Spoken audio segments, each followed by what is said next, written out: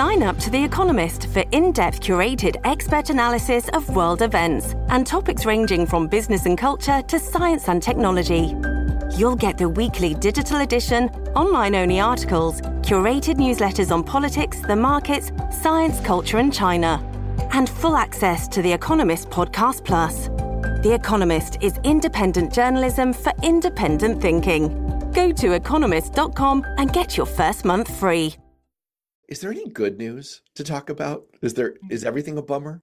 This is going to be our new cold open. There's nothing good to talk about, is there? There's nothing good to talk about. No. It's the Balance of Power Roundtable. I'm Matt Robeson. That was Alicia Preston, our conservative commentator, analyst, and political consultant. I am your host, although we're without Paul Hodes today. And when we're without Paul Hodes, we like to call this show We're Imbalanced. Although I think you and I balance each other out reasonably well. We come from different areas of the political spectrum. What would you say your color in the political rainbow is?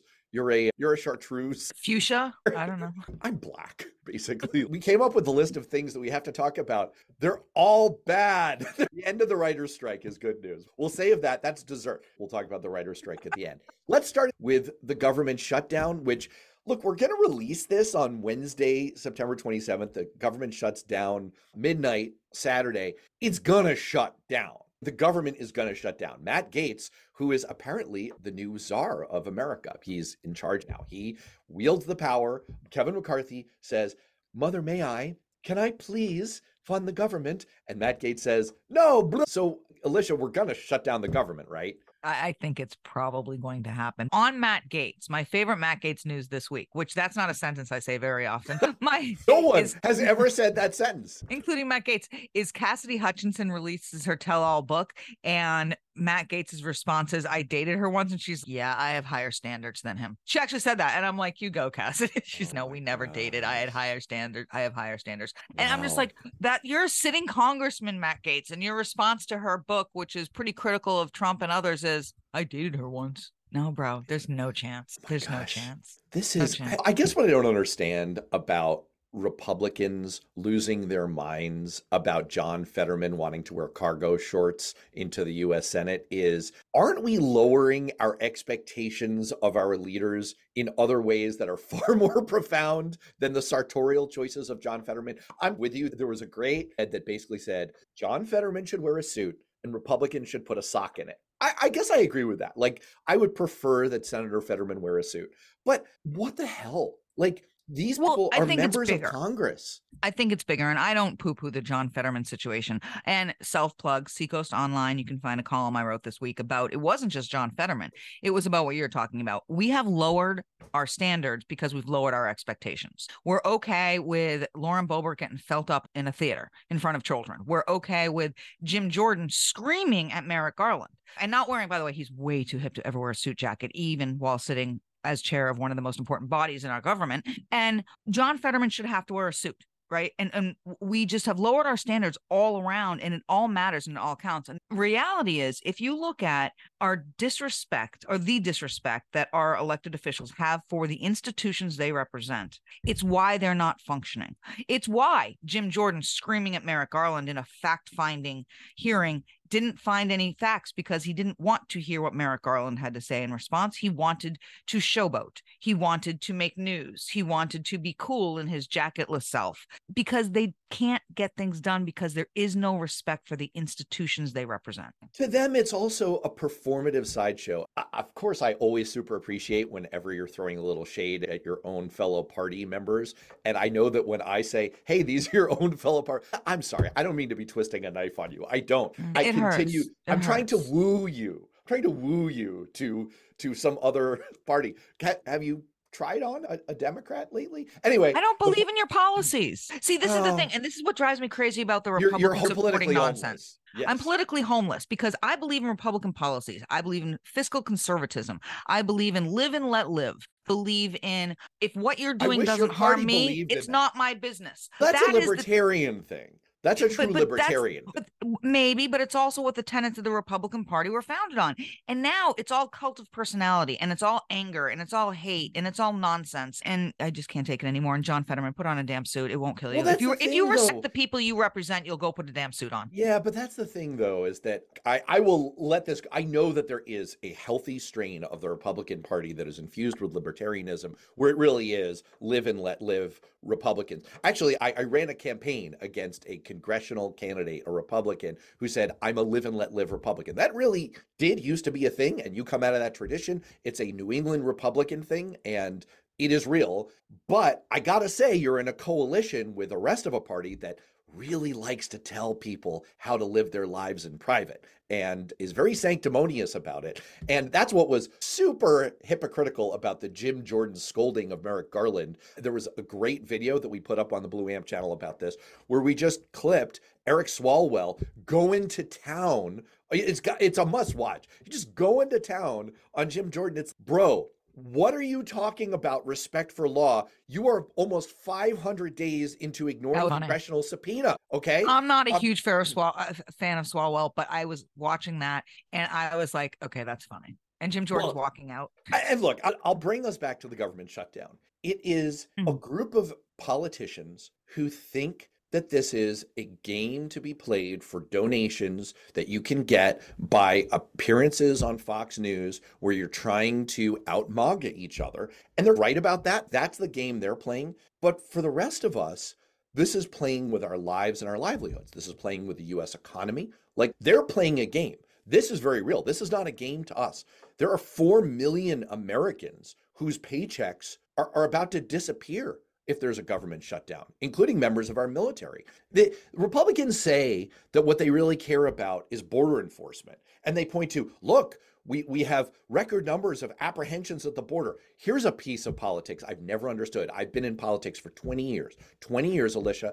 I've never understood. When border apprehensions are up, isn't that a sign that border enforcement is working to some extent? But anyway, they point to record apprehensions. I keep pointing that out to like the MAGA Republicans on socials. I'm taking crazy pills. Oh no, I feel like I'm taking crazy pills. So I'm in New Hampshire, and there is a former Republican nominee for Congress, of all things, dear Lord. And she keeps posting like about a week or two ago, over the Canadian border into New Hampshire, a dude was arrested with 2 others who had drugs. And she's like, this is the border security in Biden's America. And I'm like, oh, where we catch them coming over the border? Yes, right. What are you trying to make? I don't understand. Yes, I'm so if confused. you catch criminals, it's a good thing. Yeah, so And I think the border's a hot mess. I think the whole situation's a mess. But yes, I agree with you. These MAGA people are out there being like, look at all these arrests. And I'm sitting here going, yeah. Aren't you in favor of that? What would you prefer happen?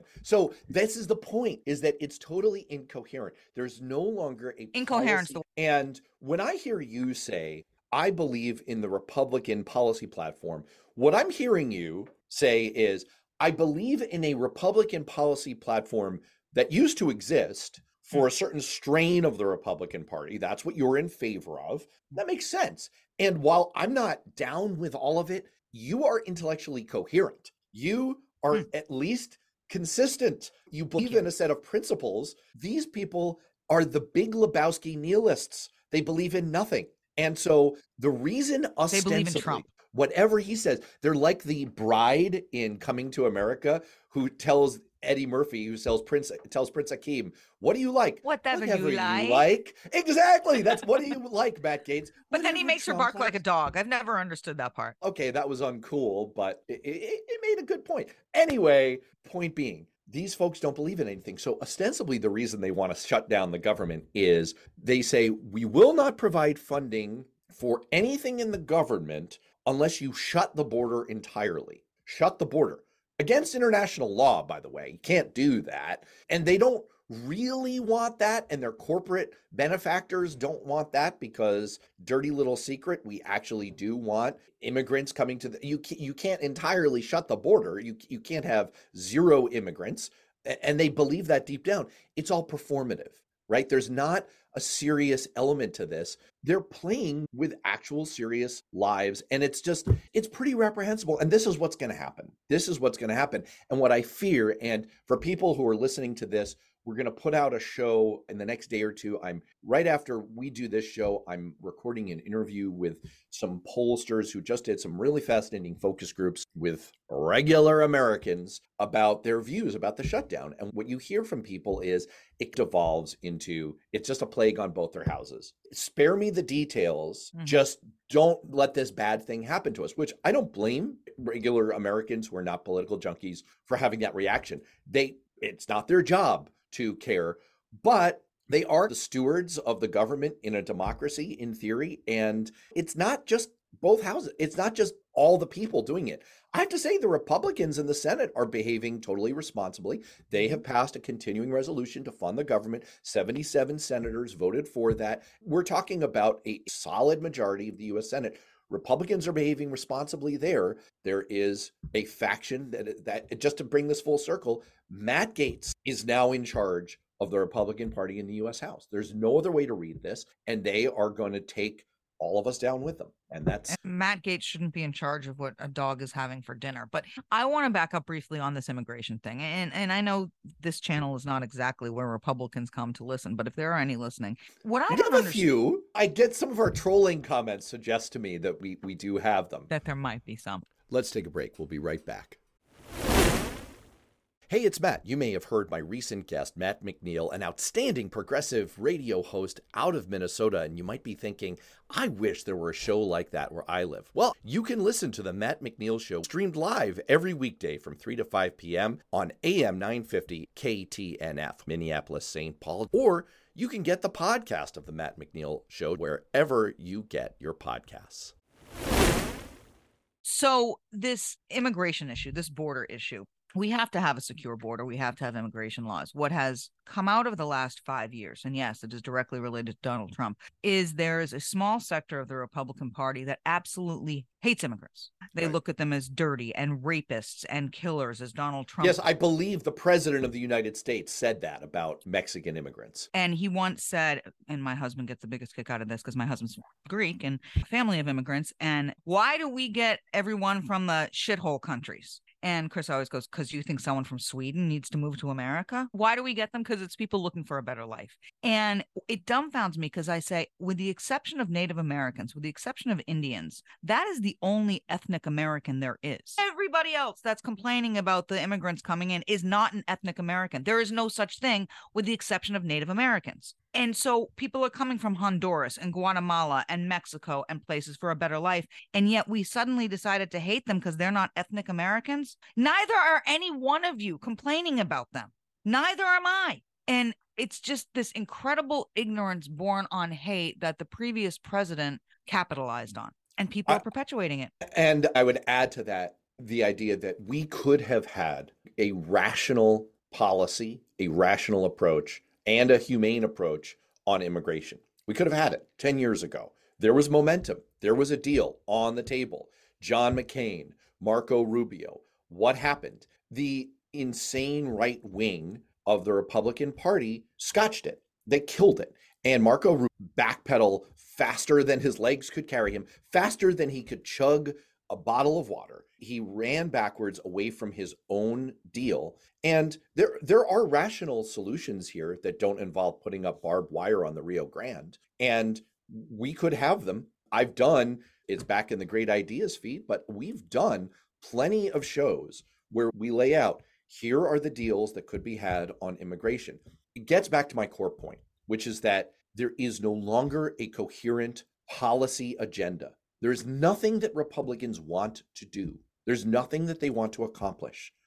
It's a continual, perpetual motion machine for more outrage, more anger, more fundraising, more Fox News appearances, and around the wheel they go. And one of the reasons that you and I wrote a Newsweek article together is that I actually share your belief that it's healthy for America to have a conservative party that presents policy alternatives, that presents a counterweight, lest liberal policy preferences grow a little bit out of hand. My party can go overboard. We can from time to time. We need not just a counterweight, but we need to reflect there are Americans who have genuine conservative convictions. And if they don't feel that some of their views are reflected in what we do as a country, then they begin to lose a stake in the country. They begin to lose a stake in the government. And that's extraordinarily unhealthy. So there needs to be a conservative political party, and it needs to be coherent and constructive. We do not have that today. And on that note, let's talk about the Republican presidential debate that's happening tonight. By the time people hear this, honestly, it may have already happened. Let me turn the topic of our joint article around on you. What we laid out in that article was the Republican Party has one last chance to save itself. And the way to do it, and we don't expect the contenders for the presidential nomination, that's the wrong word. They're not really contenders.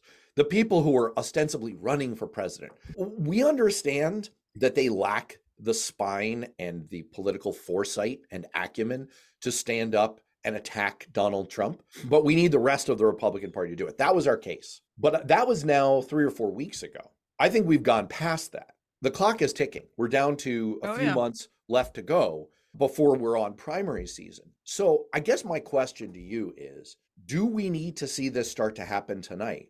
Because I'll just one more thing in setup before we get into this. The last debate, if a debate happens and it doesn't move the polling and it doesn't move any of the candidates, did it matter? Did it happen? No. No one gained anything out of the last debate. The chances are dwindling. This is, in my mind, it. So what are you looking for? You're a not Trump. You're an anti-Trump Republican.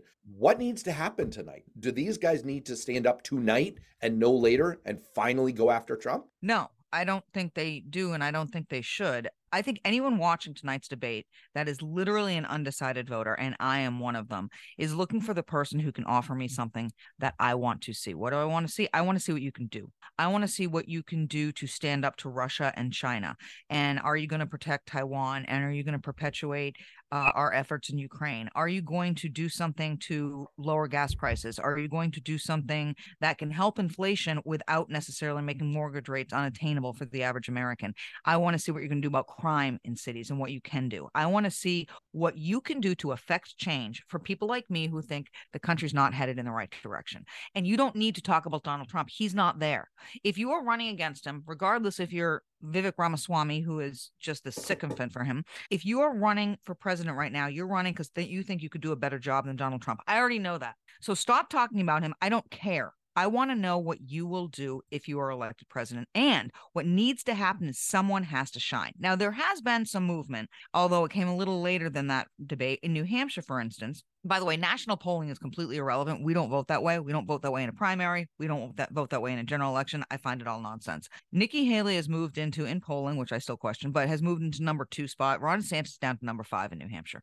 There has been movement. She's running a strong campaign. She's here quite a bit. She's got great ads running, and she's talking about her accomplishments and her vision of the future. She has a really good opportunity to break away tonight, and I'm of the belief I'll take any one of them if they can rise to the top and not be Donald Trump, because that's what we need. We need someone to break away, others to start falling by the wayside, so that there can be a consolidation of interest in the candidate that is not Donald Trump. I can understand where you're coming from on this is what you want as a voter. You are the target voter, right? You're in an early primary state. You're in New Hampshire. You are an up for grabs Republican primary voter. And so what you want, you're genuinely coming to this to evaluate candidates, and you're looking for who can offer me something like what you were just saying a moment ago, like my vision of here is a traditional Republican policy platform that comes out of the mold that I am used to and that I define myself around. Okay, fair enough. I just think that you are a unicorn, Alicia. I think because ultimately I don't see a pathway. Even if there's attrition, even if Doug Burgum falls by the wayside and I don't know, like Mike Pence falls off the back and et cetera, even if there's consolidation, none of it matters unless we can deal with the elephant not in the room, Donald Trump. You have to actually beat him. Now, what you lay out is a scenario where maybe if Nikki Haley can continue to rise a little bit, and it becomes, this is the scenario they're all hoping for, is that it comes down to a one-on-one and it's Trump versus Haley, Trump versus Tim Scott, whatever it is, that maybe then they can get there by going all positive.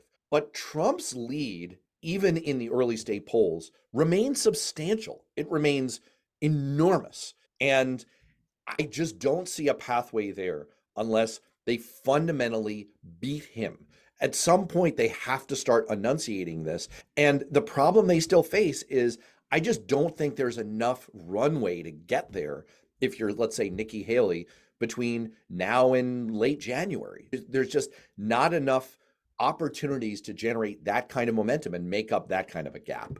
In the early states, there is, if other candidates start falling off, and that's a question, whose egos will allow them to not run? Look, Tim Scott, I think he's fantastic. He doesn't have a chance in this path. Mike Pence, I am a huge fan. I still cherish the fact that I got to have a cup of chowder with him a few weeks ago or months ago now. He's a great man, but he's not going to win. There is no path to victory. Doug Burgum, no path to victory. You've got to start looking at who's got a path to victory. And if you really believe in the good of this country, Donald Trump cannot be president again. And therefore, you should do what's right if you do not have a chance. DeSantis should stay in it. Haley should stay in it.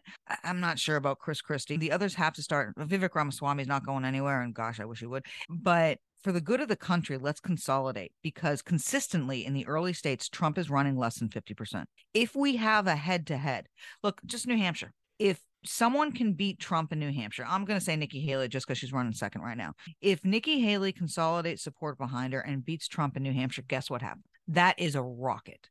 That is all these people in other early states who say, wait a minute, we don't have to support Trump. You and I discussed a little bit about getting permission in our column. It gives permission to not have to support him. He is not the foregone conclusion, but someone's got to break. And I think tonight can tell us if there is anybody who is possibly willing to do that or able to do that, and if there's anybody else who's willing to step aside to allow it to happen. But we need both things. Let's take a break. We'll be right back. Let's talk about the aspect that you just brought up, which is polling. There was a lot of focus over the weekend over the national polls that came out, one showing, it was NBC, showing a tied race nationally between Trump and Biden. The other, the Washington Post poll, got more attention, especially on the artist formerly known as Twitter, because it showed Trump up by 9 points. Now, let's be clear about one thing. There are so many caveats here. First of all, polling this far out is not predictive. I know you will read this and hear it in other places, so I'll just underscore it. There has been a ton of research on this. Polling is not actually all that predictive anything earlier than 3 months out from an election, especially when you're doing polls of all adults or all registered voters, which is the case. Those are the two samples that you saw in this Washington Post poll. It's not reflective of anything in particular. And the Washington Post write-up even noted something that I've talked about a lot when we address polling on this show before, which is polling is really bad. It offers binary choices or multiple choice, 3 or 4 choices to voters on really complex, nuanced questions. And it does so in language that makes sense to political professionals, but doesn't necessarily match the language that regular voters use internally and what they hear and what they're trying to say back to pollsters. So when you ask a matchup question like the Washington Post ABC poll did, people might be saying, I want to send a message about how unsatisfied I am right now, and I'm going to downgrade my stance on Biden. I'm going to say Trump right now. This is literally something that the pollster wrote up. So I think it is true that poll is a massive outlier. I think it's true that poll can't be taken at face value. Of course, the MAGA people lost their minds because they're like, see, we get one good poll that shows something good for us, and you're dismissing it. We should dismiss it. It's a nonsense poll. It was absolute nonsense. But the fact remains that if there is a meta message from all of this, it's that I'm going to say 2 things. On the prior topic, I'm going to say Nikki Haley gained a little bit in New Hampshire, a little bit less so in Iowa after the first debate. But that just underscores my point that if you keep gaining these little tiny increments in those states, it would take you about 2 or 3 years to make up the gap on Trump. So you're not going to get there via not taking. Well, don't forget the consolidation message. He's under 50%. That's That is 50% true. of the people that don't want to vote for him. So if you have one or two other candidates, then they can actually win. And on these national polls, and oh my gosh, my X feed was so full of ridiculousness from the I MAGA crowd. refuse. I refuse. It's Twitter. It's Twitter. Okay, we'll just go with Twitter. The poll is absolute garbage. Number one, it's a national poll, which like we don't vote that way, so they're completely irrelevant. Number two, there's absolutely no way that 9% more of this country wants Donald Trump in office than Joe Biden. There's absolutely no way. And one of the factors that is hard for pollsters to take into account, so I'm not mad at them. Think of who wants to take that poll right now. Who's answering these questions? The cultists who want to scream from the rooftops that they worship Donald Trump. That's who's taking the polls. I get called every other day for a poll. I've taken one. And by the way, to your point about pollster questions, I've done this, and I had to I was one of the long ones, one of the 10-minute comprehensive ones I took about a week ago. And he asked me a question. I said, can you read that again? He read it again. I said, I don't understand the question. And I like to think I know a little bit about this stuff. And if I don't understand the question, when it said to me twice, how is somebody who doesn't do it for a living going to understand the question? That gets to the thing I've been screaming from the rooftops for a couple of years now. I wrote a whole article about this on Raw's Story 2 years ago, that if you look at, and you and I have both been inside poll construction before, and we have these debates within consultant teams where we say, should we word it this way? Should we word it this way? And look, polling professionals know their job. I'm not downgrading their expertise, but at the same time, we are still stuck in a situation where we ask questions that maybe there's no other way to ask them. But what regular people who are not steeped in the news hear is very different. Just again, I invite people to listen to the next show we're putting in this feed on these focus groups. Focus groups are really interesting because they give you in a very different way than political junkies do. And so anyway, I'm 100% with you. I just think that one thing I take away is that the 2024 election is going to be between Biden and Trump, and it is going to be close. And it is fundamentally unknowable how it's going to come out. Democrats are telling themselves a comforting story. And you just told a version of it, which is Trump is too damaged. He can't win. And I can tell this story, and I believe it.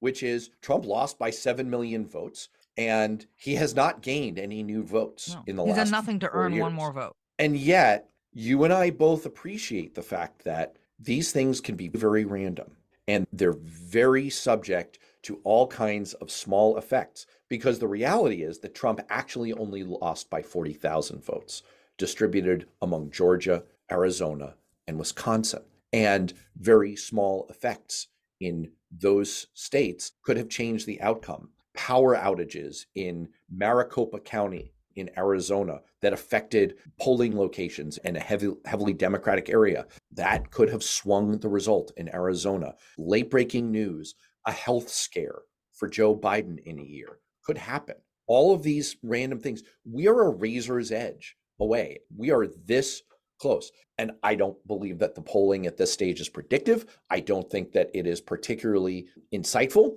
I don't think that we're learning a lot from it. But what we know is that it is very likely to be very close. And that's just too close for comfort.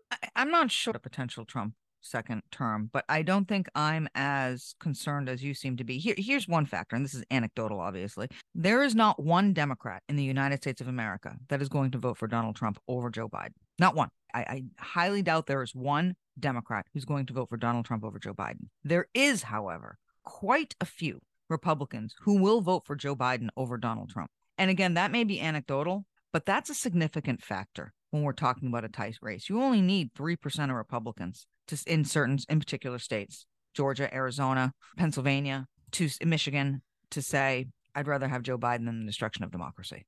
I'm with you. And yet I think we can all agree it's too close for comfort. And there are too many random factors. Again, Donald Trump, go back and look at both what the fundamentals and the polling were telling us at this same stage 4 years ago.